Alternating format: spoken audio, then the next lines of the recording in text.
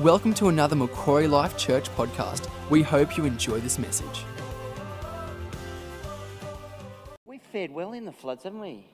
Not the rest of the Hunter, but it wasn't even flooding driving around the lake to church. But boy, the mid-north coast, when you see a house floating down the river, you know it's pretty bad, eh? Anyway, so Father, we pray for the protection of lives all over our state in the name of Jesus Christ. Amen. Small piece of news that I like and the soccer fans. I mentor a guy in England and he was telling me the other day, Liverpool FC, who are the team I go for, and probably the best team in the world, or were, they're fading a bit. Their goalkeeper, Alison Becker, goes to Liverpool Hillsong Church, and a few weeks ago, Firmino, the striker, was baptised in Hillsong. And the guy that's the pastor of Hillsong Liverpool is Ruben Morgan, who used to come up and help train our worship team. So just some interesting soccer news. And I thought of a good name for you. I love that, what you shared. That was brilliant. Dynamic Lifter. It's a much better name than fertiliser. So we'll think of your ministry like that. All right. Continuing our series on Who Are You, Lord, which is the 7 I Ams out of John's Gospel. Today we're looking at part 2, I am the light of the world. Just a little bit on the Gospels. I'll teach you a little bit about John's Gospel each time. Matthew's Gospel was a Gospel of the Kingdom, is the most comprehensive on Jesus as the Messiah. Mark's Gospel has the most on the humanity of Christ and is a very emotional Gospel. Luke's Gospel has the order and truth-seeking of a doctor and contains the most detail about events. And John shows his spiritual journey. He becomes part of the inner circle of 3 after passing a massive rejection test. Remember, his mum said to Jesus, I want my sons to sit at your left and right hand. And he said, you don't know what you're asking, and just kind of, no.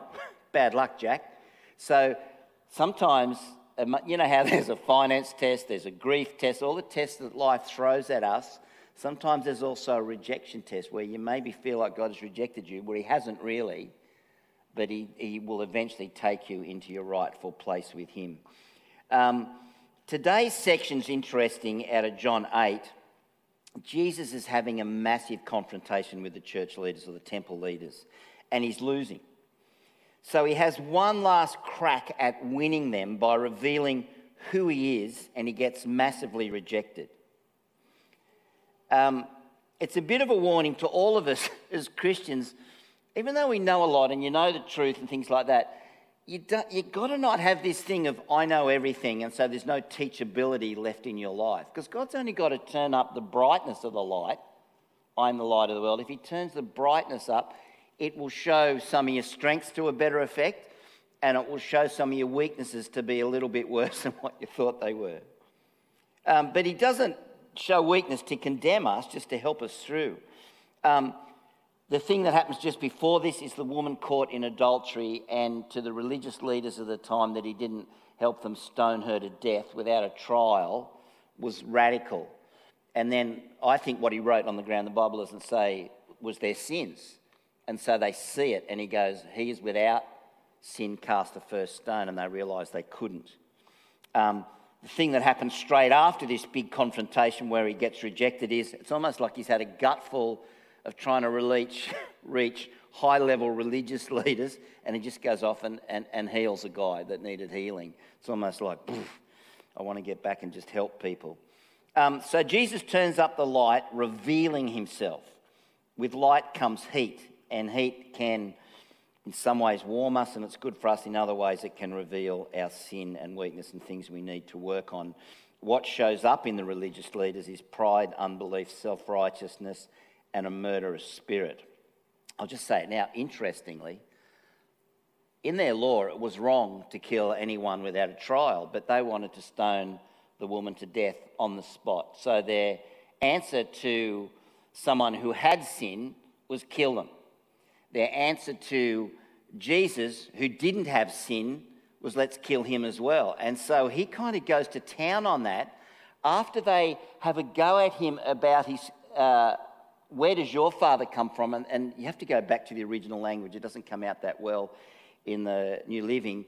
But it's like they say, well, who's your father? They're going, well, Abraham's our father. We weren't born out of sin like you were. And it casts aspersions on the integrity of Joseph and also Mary. It can be as bad, one guy said, as calling his mother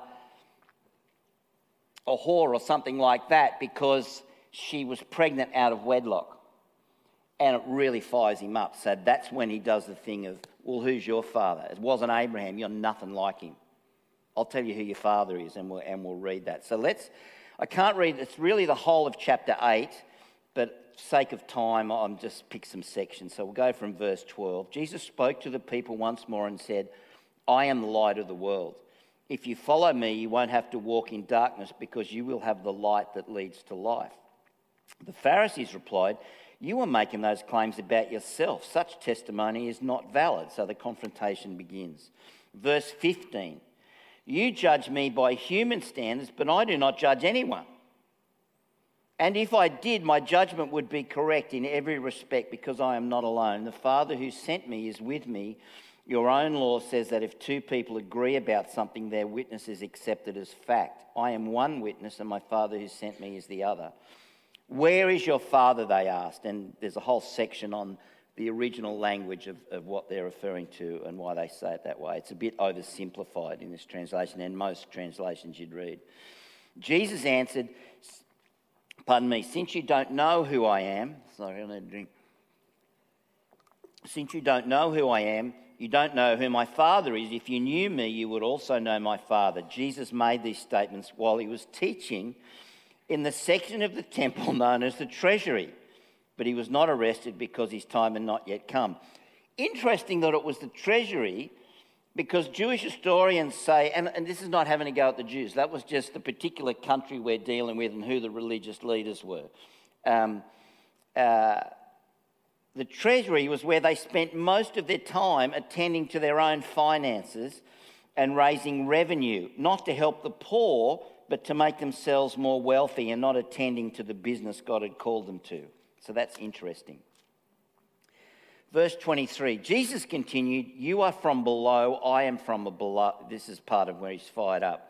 From above. You belong to this world, I do not. That is why I said to you, you will die in your sins, for unless you believe, he's trying to address their unbelief, that I am who I claim to be, you will die in your sins. Who are you, they demanded. Great question.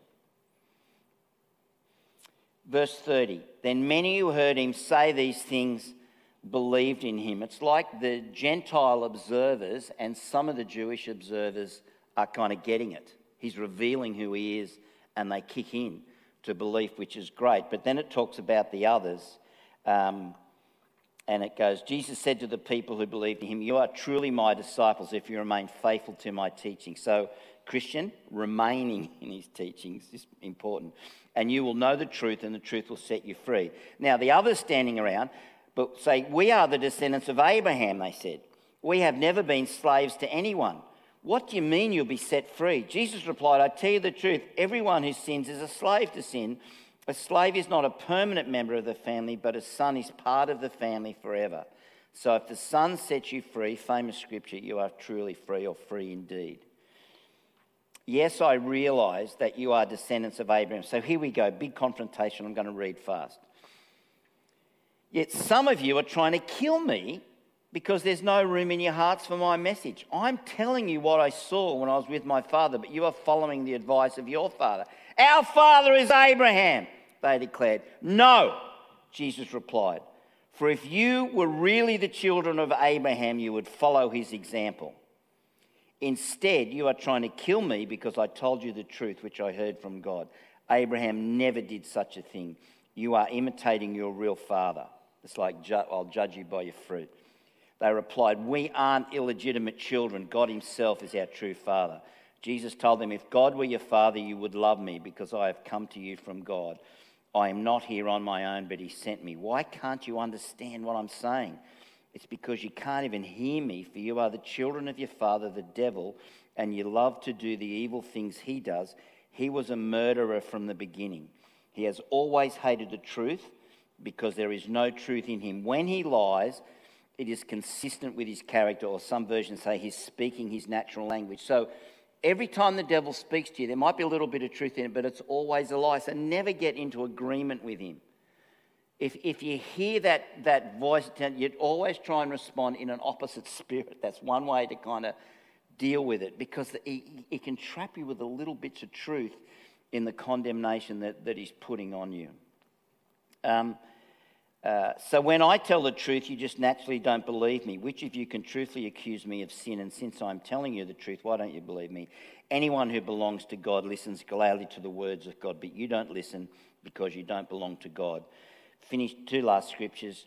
Jesus, in verse 58, Jesus answered, now here it is, he's just kind of almost given up, and he's thinking, I'm going to have one last crack and just lay it all on the line. Here he goes. I tell you the truth, before Abraham was even born, I am. At that point, they picked up stones to throw at him, but Jesus was hidden from them and left the temple.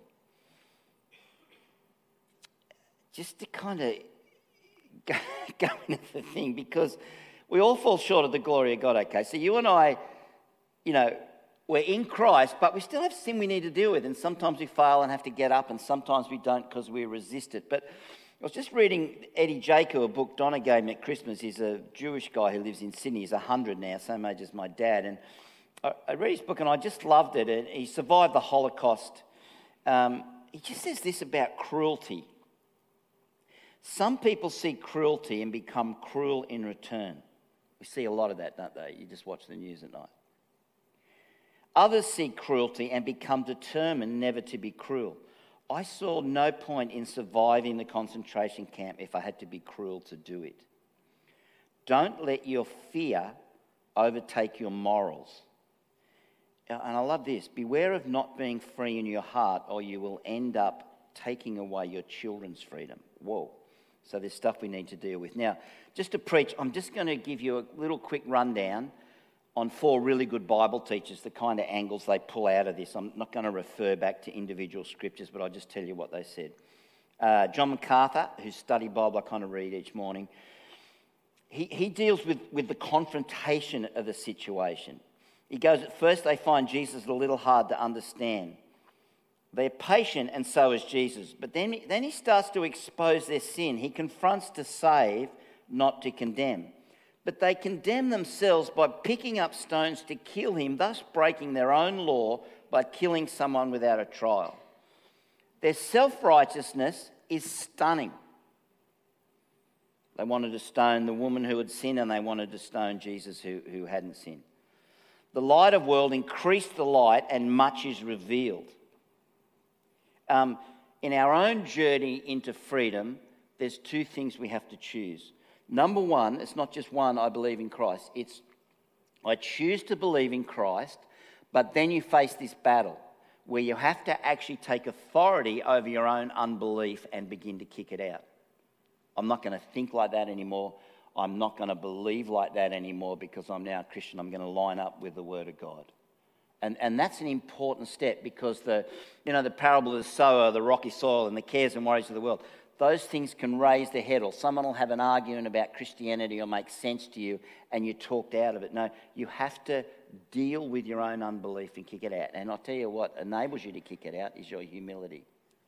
Your pride will stop you from kicking it out, but your humility will let it lead you. Remember we talked last week about they exalted Moses over Christ. Today they exalt Abraham over Christ. And I've already said that bit. All right, let's move on. Second one, Matthew Henry, who's just one of the most great, Bible teachers of history. He deals with the pride of the situation. Jesus speaks to the leaders.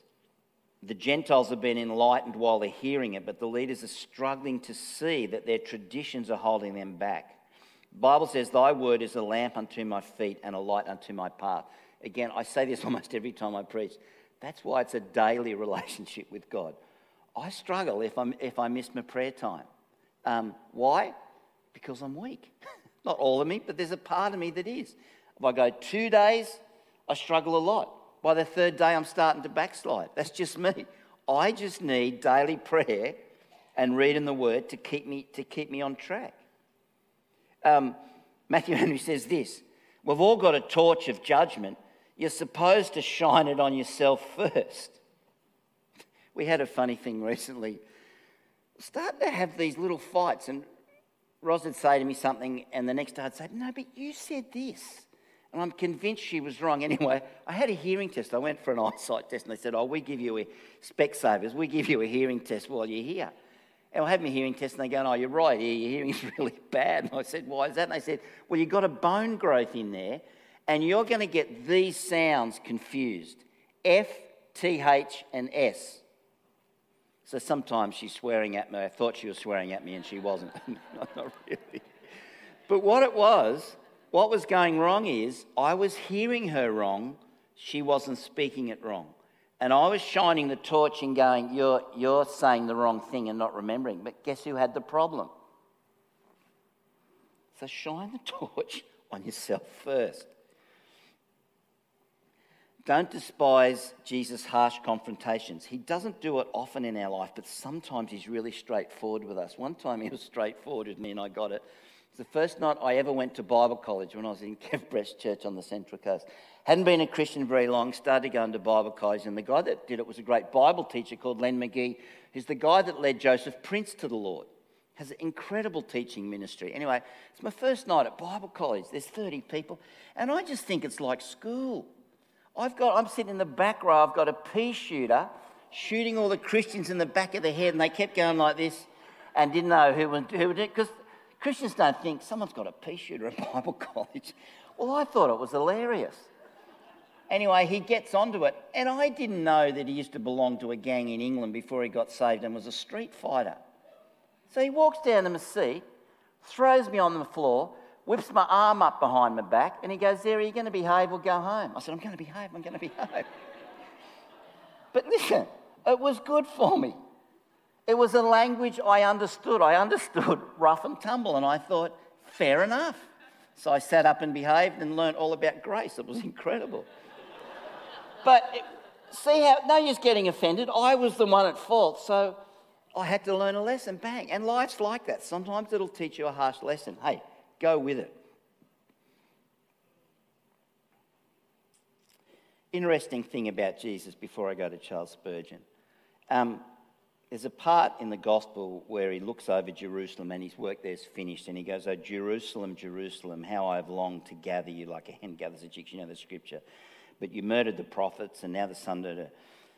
So he leaves Jerusalem, and that's it. And I forget whether it was 20 or 40 years later it was destroyed. It's like they didn't want him, so his hand went off it. And Matthew Henry just says this: Jesus isn't noisy when he leaves. Whether it's leaving a church, leaving a person, leaving a city, or leaving a nation who doesn't want him, he just goes. He doesn't stay where he isn't wanted. Whoa. Okay. Number 3, Charles Spurgeon. He deals with teachability. This is such an important lesson for us. Jesus has one last crack to say to them. I'll just tell them everything straight up. The light of the world can light up the deepest recesses of the heart. Trouble is their pride stopped them from letting go of their unbelief. I like this. They wouldn't let their own humility lead them home. I tell you, this is a dumb thought, but it'll help some guys. In church, a number of times over the years, I've had guys say to me, "Oh, that guy's wife's so good looking. He's punching above his weight." It's kind of a stupid thing to say, because whenever they've said it, I've observed that the guy with the good-looking wife is a really humble guy. And instead of being proud and rough with his girl, he's gentle and humble, and it wins them, and they take care of their wives really well.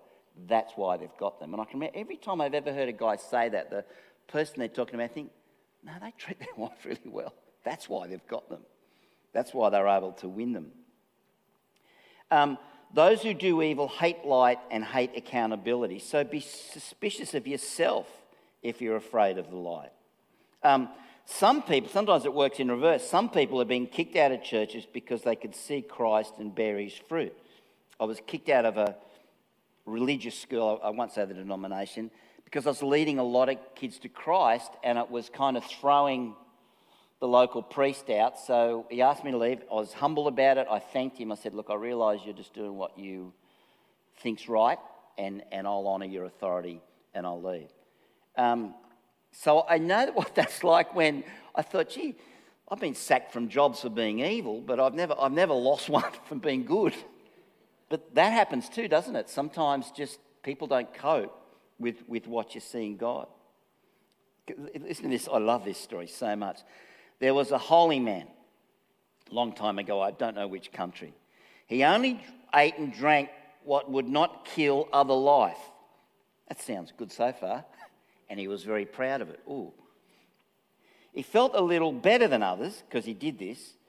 Then a missionary came to town and had a microscope and showed him under the microscope the water he was drinking and all the life that was in it.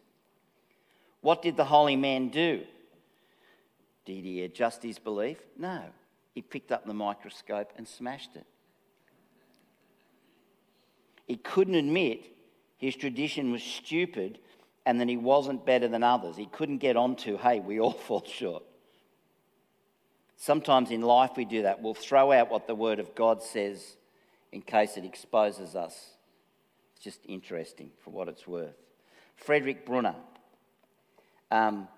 he talks about the light. More correctly, when he says, I'm the light of the world, language, it's like saying, light, I am. Light has purpose. The people walking in darkness have seen a great light. That's for every individual. Israel will be a light unto the nations is another scripture.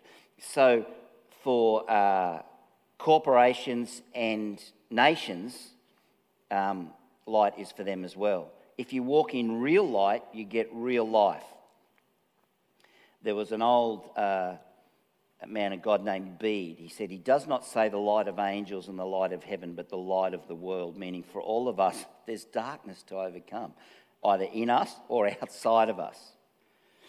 If Jesus doesn't come into the world or come into your life, the darkness will rule. It doesn't always look like an evil thing ruling you, but it can be fear, it can be anxiety, and we've all suffered from those things. Jesus decides, I'll head to the conclusion. Jesus decides everyone, like when he does this, he does the big confrontation, they're rejecting him, and it's like he just draws the line and goes, everyone's seen enough evidence now. I've answered enough questions. It's time to make a choice. Now, this is where he puts it on the line. Watch this. If I'm not God, kill me. If I am God, follow me.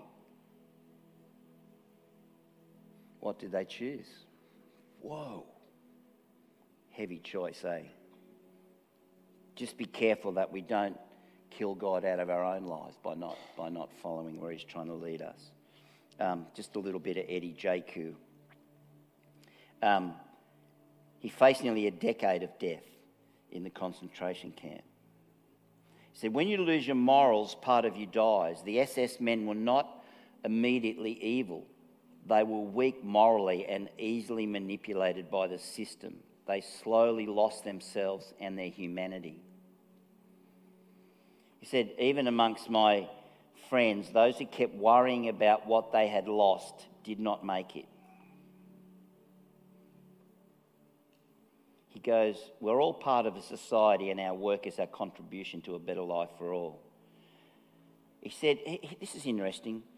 You need to lay the burden of your suffering down in order to take up the responsibility of being happy. I fail at that so much.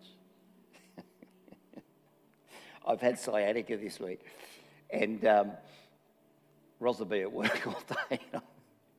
In pain, I thought, now when Ros gets home, don't whinge. Self-talk, don't whinge, just be pleasant. Ros walks in the door and I go, oh, my back hurts so much. So I'm not so good at that one. But it's a great truth, so I don't throw it out. Lay down the burden of your suffering in order to take up the responsibility of being happy. And I'll finish with this. Eddie Jaku says this. I think this is so brilliant. It's so simple. He talks about how he has his revenge now for all that he suffered. And you know what he says? Listen to this. My revenge is, at night, sitting safely in a lounge, in my own home, in front of the TV, with a cup of tea and a biscuit. How cool is that? That's all the revenge he needs. Thank you, Jesus. Thank you, Ian. Thank you for listening. We hope you have enjoyed this message. For more information, please visit macquarielifechurch.com.au.